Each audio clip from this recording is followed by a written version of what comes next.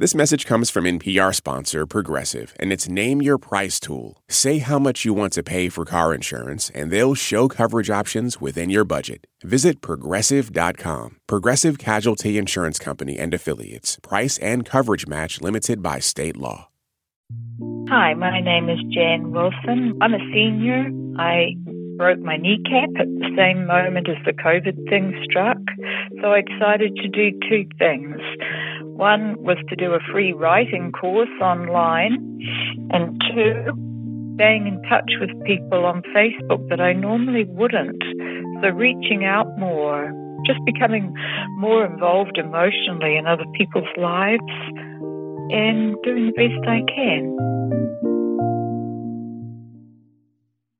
This is NPR's Life Kit. I'm Corey Turner. And I'm Anya Kamenetz. And, it's been a minute since we talked to each other, and a lot has been going on. Yeah, obviously there's everything that's been happening in the news, which is tragic and stressful. It's almost possible to forget that we're now 3 months into a pandemic, and that for many of us parents, I know this is true for me, it's true for you, we're also 3 months into being home, not only working full-time, but also being with our kids full-time. And now that school's out and most summer camps have been closed, life's about to get even more complicated. A lot of people are working from home with minimal help, and getting even an hour of time to yourself sometimes seems like a dream. Like a dream, especially when to get there, you have to essentially rebuff your kids who are asking you to play a game or come outside or just do this, It's really hard for me to say no. Or, the guilt that comes when you just kind of hand them a screen so you can, say, record a podcast. I've never done that. Well, the good news for us, I don't know about our listeners out there, but at least for me, I'm super excited that one of our own NPR colleagues, Michaeline Doucleff, was actually feeling this stress big time. She's been working quarantined with her husband and her daughter, Rosie, who is 4. She is like a firecracker, right? She is strong-willed. She goes through life with this intensity, which is fantastic. She learns really fast and she's fearless. But, it's like when she wants something, there is like no giving in. And it was these constant demands. Demands to draw narwhals, to play in the video mama, make a sandwich mama, set up my Zoom circle time mama. All those little interruptions that completely obliterate your concentration. I would lock the door. I slid down the back of it and I just cried. I was like, what am I going to do? Like, I have this book deadline in July. And it was just really like, this is not going to be good for any of us. Like, things are going to deteriorate really quickly in this house. Michaeline actually wrote about this moment in a New York Times op-ed recently, and it's related to the book that she's working on. So it's called Hunt, Gather, Parent, and it's coming out in March 2021. And it's all about what American parents can learn from other cultures, including traditional cultures. Because the pressure to keep kids constantly entertained, well, Michaeline says that's really specific to American parenting culture. There is a huge amount of pressure. Like, I have been fighting it, and I still feel it. I still wake up in the morning, and I'm like, what are we going to do today? What are we going to do this morning? Right? You're like part child entertainer, part event planner. It is like we're event planners. If you think about it, right? It is like they are little tech CEOs that have like a day planned out for them, and we are there to usher them in, and not only just usher them, but make sure they enjoy it or get something out of it, or there's feedback afterwards, right?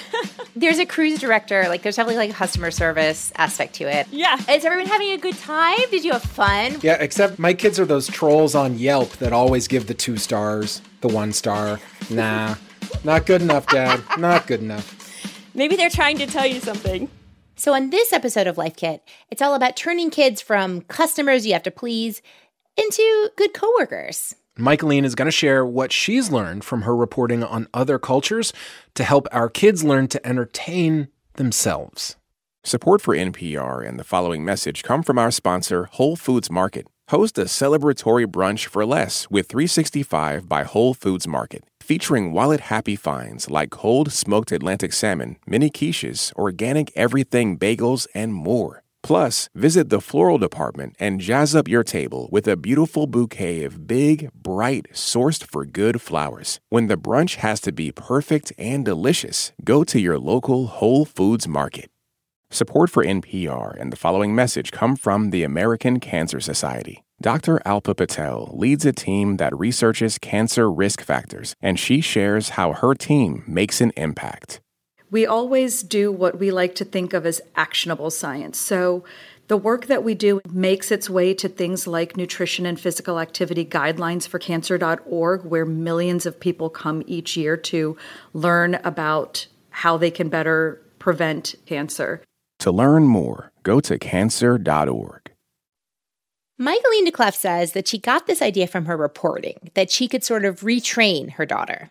Yeah, she was thinking about a scene she had read about in an anthropology book by Jean Briggs, who studied the Inuit in the Arctic. In the 60s, the Inuit still lived a nomadic lifestyle, and in the winter, they built igloos to stay warm. And the mother had 2 young children. I think at the time they were about 3 and 6. So this is a part of the world that's one of the coldest parts of the world. And so there were many days where, like, the little girls couldn't go outside. They had nothing to do, right? There were no videos, no Legos, no children's books. And there's these scenes in the book where the children literally spend like an hour or 2 in the morning under a blanket playing without bothering anyone. Yeah, that sounds like a real dream come true. I cannot wait to get to that point. And so looking at these cultures that do this, you see a striking similarity, and that is that they do not feel the need to constantly entertain or educate or stimulate, however you want to think about it, children. It's a very different approach to the way they treat a child's time.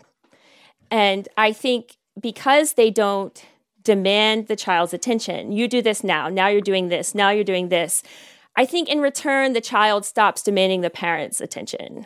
And so that's what I really wanted to test out. Okay, so walk us through. What did you do? I stopped trying to demand Rosie's attention, right? I stopped trying to say, now it's 9 o'clock, you're going to watch this video, or now we're going to read a book, right? I stopped being the event manager for her, and I started doing the things I needed to do and expect her to come along with me and welcomed her, right? So another thing that like these other cultures do that we tend not to do is welcome the children into our world, right? There's a very separate adult world, child world. And I think in order for this to work, you have to welcome them into your world. So, hey, we're cooking now. Come over here and, help me stir these eggs. Or now we're cleaning, help me vacuum. And it's not forced. It's not like you have to do it. But I'm not going to draw you a narwhal right now. I'm cleaning. Mm-hmm. And they do this with all of their work. It's not just cleaning and domestic chores, but also, their businesses. The children are there. The children are welcome into the world. And so I started doing that too. I said, well, you know what? I need to write like 4 hours a day. And yeah, me sitting at a computer writing is not very interesting, but neither is like sewing in an igloo. And so I said, okay, I'm going to write. I need quiet. And you are welcome to sit here with me. The first time we did it, I started small, like 30 minutes. And if she really was upset at the beginning, I would stop. Like, I'm not trying to, like, force anything and make a lot of chaos in our house. It's really the opposite. You mean, like, if she was really, like, in the beginning, if she was really escalating with you and, like, getting really upset, you would give her some time? Yeah. Like, first, I would really try to ignore her because I was really teaching her, like, this is quiet time and it's not time for me to give you attention. But if it got really bad, then I'd be like, okay, let's go outside. Let's take a break. But guys, the first time I did it, she was kind of stunned. She actually said to me, "I can do anything I want." I was like, "Yeah, you can do anything you want as long as you don't damage the house." Wow. And she just couldn't believe it. So started small, and after about I think a week, we had worked up to like hour and a half chunks. And by like 2 weeks, she wants to do it even. She'll be like, are you going to write? And she'll ask me. And so you built up to it. And her main thing that she does while you're working is what? She will sit here and color with me for an hour or so. And then she kind of runs around the house and does her thing. She can go outside. She cooks, quote unquote, which means like, mixing different things in the kitchen. And she makes a mess. There's no doubt there's messes. To be honest, she latched onto it like quicker and better than I thought it was going to be. It is one child and one house, but it's backed up by all these other families, right, that I've seen in these cultures that people have studied. We did talk to another expert who had a similar take on what Michaeline is saying. Jennifer Keyes-Adair is a professor of early childhood education at UT Austin, and the way that she breaks this down is called the 15-45-minute rule. Yeah, she suggests that you give a young child about 15 minutes of your full attention. You know, you get on the floor, you play, you read books, and that should set them up for about 45 minutes of self-directed play, so you can get your work done. Yes, and I have to say, since I talked to Jen about this, I have been putting this into practice with my own 3-year-old, and it's actually working. It's actually pretty doable. There's one big caveat here, which is that it is obviously, for many of us, a pretty big habit change. And Michaeline was very real about the fact that her daughter, at least at the start, had some pretty big feelings. This is the truth. Like, Rosie went around the house and like turned over every chair really hard. Like, it was really a test of my ability to just be like, I don't care, you know? And I think you are going to have to like steel yourself for things like that, like big disruptions, you know, but there's something on the other side of that. And what's on the other side of that is a calmness, is ability to take care of yourself, to self-entertain. It's really about getting over that wall of resistance that you're going to hit and not caring, right? Because if you care about it and you engage with it, what are you doing? What? I told you this is time to sit down, you know, like all you're doing is giving that child more attention, right? And all you're doing is showing that child that like, oh, this isn't writing time. This is time we're going to have a big argument. And so you have to steel yourself for that. And you have to like really believe that, oh, there's something on the other side. Is there a compensatory thing that happens? Like once you get your work done and you can close your laptop, do you feel like you need to give Rosie some of your like full force attention to kind of balance it out? That's an interesting question. I think I want to be with her more. During this whole time when I wrote the piece for New York Times and when I was testing it out, I was by myself. My husband was actually taking care of his dad who was sick. So it was even harder than like right now when he's back. So I was really tired of being with her. I really wanted to get away from her because it was just me and her in our house. But one time I think we did it for like 4 hours straight. It was incredible. And like I worked and I got work done. And then, guys, like I wanted to be with her. Like I wanted to like go outside and take a walk with her. And I think for me, that's what kind of the flip side is like, oh, it makes the time with her better. I think that's really important because this reframe is just so necessary, not only for the practicalities of it, but also the mental health of parents to not feel like they're being asked to do something that's frankly impossible. Yeah. I mean, I think this like intensive parenting, right, that we've created in our culture right now, it really doesn't work 12, 14 hours a day. You'll break down. Even if you have some help, it's still so tiring. And I think in many ways, kids just aren't built for that either. I think the kid will break down.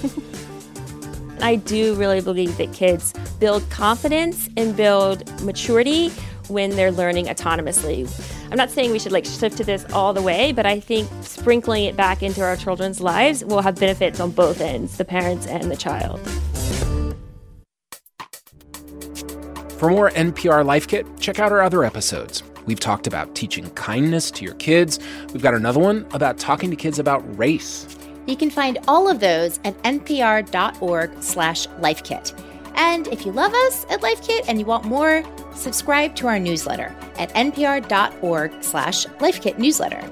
If you've got a good tip, leave us a voicemail at 202-216-9823 or email us at lifekit@npr.org. This episode was produced by Megan Kane and Sylvie Douglas. Beth Donovan is our senior editor. I'm Corey Turner. And I'm Anya Kamenetz. Thanks for listening.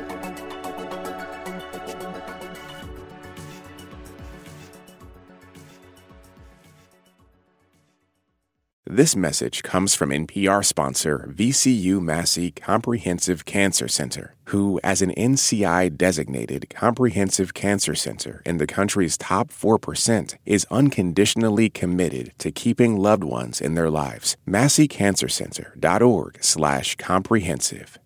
Support for NPR and the following message come from Indeed. You're driven by the search for better. But when it comes to hiring, the best way to search for a candidate isn't to search at all. Don't search, match with Indeed. Join more than 3.5 million businesses worldwide that use Indeed to hire great talent fast. Get a $75 sponsored job credit to get your jobs more visibility at Indeed.com/LifeKit. Terms and conditions apply.